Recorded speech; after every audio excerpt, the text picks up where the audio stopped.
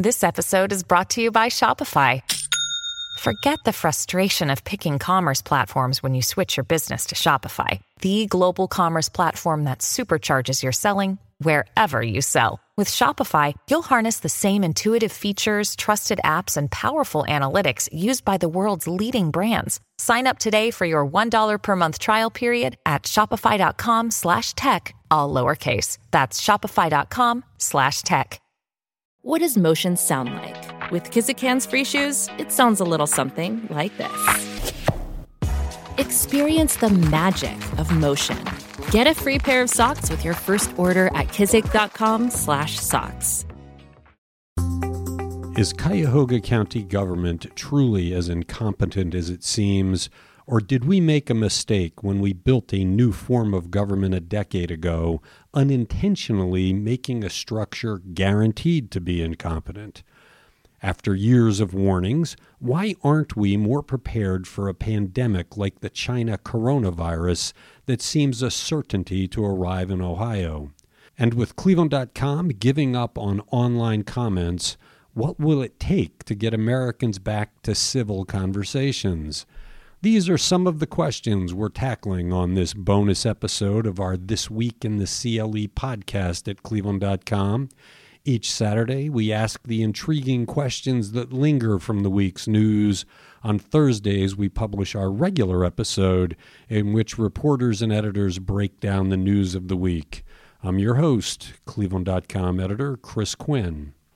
How many times in your lifetime have you been told about the deadly Spanish flu of 1918 with warnings about how a pandemic will come again?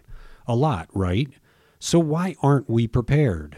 Why haven't government health agencies been working with us all of these years to have protective masks, medicines, and basic supplies in our homes to deal with a pandemic?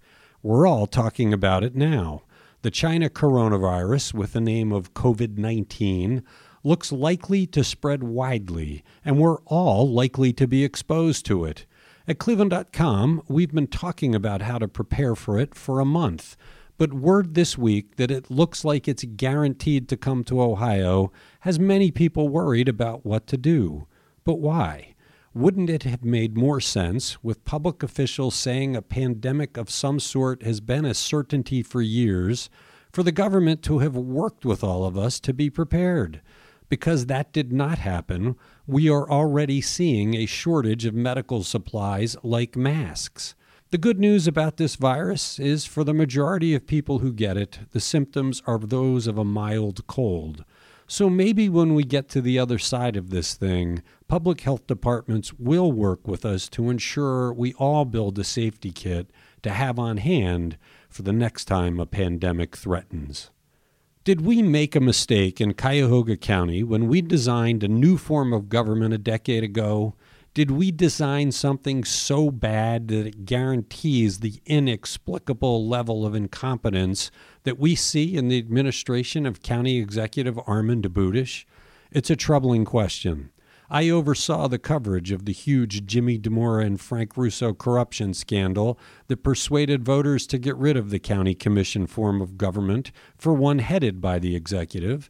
I oversaw the coverage of the design work for the new government and long have thought that reform was in our best interest. I still believe the new form makes corruption less likely, but the week after week bumbling of Budish's administration is troubling. It's almost impossible to comprehend. Every week brings another revelation. Bollocksed tax bills, mistakes with paychecks, unpaid vendors, enormous overruns on runaway contracts. We keep thinking the stream of mistakes has to end, but it never does. Can anyone be this incompetent? Or does the structure of the government somehow omit paths of accountability like we had when we elected the people in charge of the various departments? When we elected a treasurer, the treasurer's job was to make sure that the bills were paid. Should we rethink what we created and fix it? Or is this about finding a strong leader who can make this structure, as we designed it, work for the people? What is it about sitting in front of a screen instead of a fellow human being that removes the normal barriers to incivility? Why does the internet bring out condescension and general meanness in our interactions? Can this country find a format for civil discourse in the digital age? These questions follow our decision at Cleveland.com to close down our commenting platform. We tried for years to host a place where people of diverse backgrounds could debate each other about a wide range of topics. No matter what we did, though, a tiny group used the platform to rabidly attack others, often with cruelty, and most people, desiring civility, stayed away. So finally, we ended our comments platform. We'll continue to engage with our audience in other ways, but what of polite discussion? When I was a kid, the adults in my life had thoughtful discussions all the time, at dinners, parties, churches, and elsewhere. They disagreed with each other plenty, but they did so graciously. Today, people mainly talk to others who think just like them.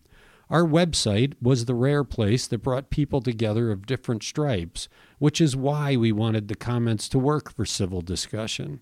Where else do people gather today where they can respectfully disagree? The fate of the nation rests on our ability to talk and politely disagree. Can we get back to that? Is there an idea out there for a digital discussion format that does not break down the way our comments platform did? What are the obstacles to Cleveland making its police department as diverse as the city it serves? Cleveland City Council is unhappy about the current state. About a third of the police department is minority in a city where the population is roughly 2/3 minority. It's not as if the city has not tried to correct this. Mayors dating back to Michael R. White worked hard to raise the percentage of minority officers. Is the problem distrust? It is a city with a record of police mistreatment of residents, as evidenced by the ongoing consent decree with the federal government to improve policing. Do African American residents who could become police officers shy away because they simply don't trust the police? Has the city worked hard enough with youths to help them aspire to become officers? It's not just police either. EMS and fire are much more white than the city is. Cleveland has plenty of people who can't find jobs, and being an officer carries a good wage. What does the city need to do to get its African American residents to want to be police officers?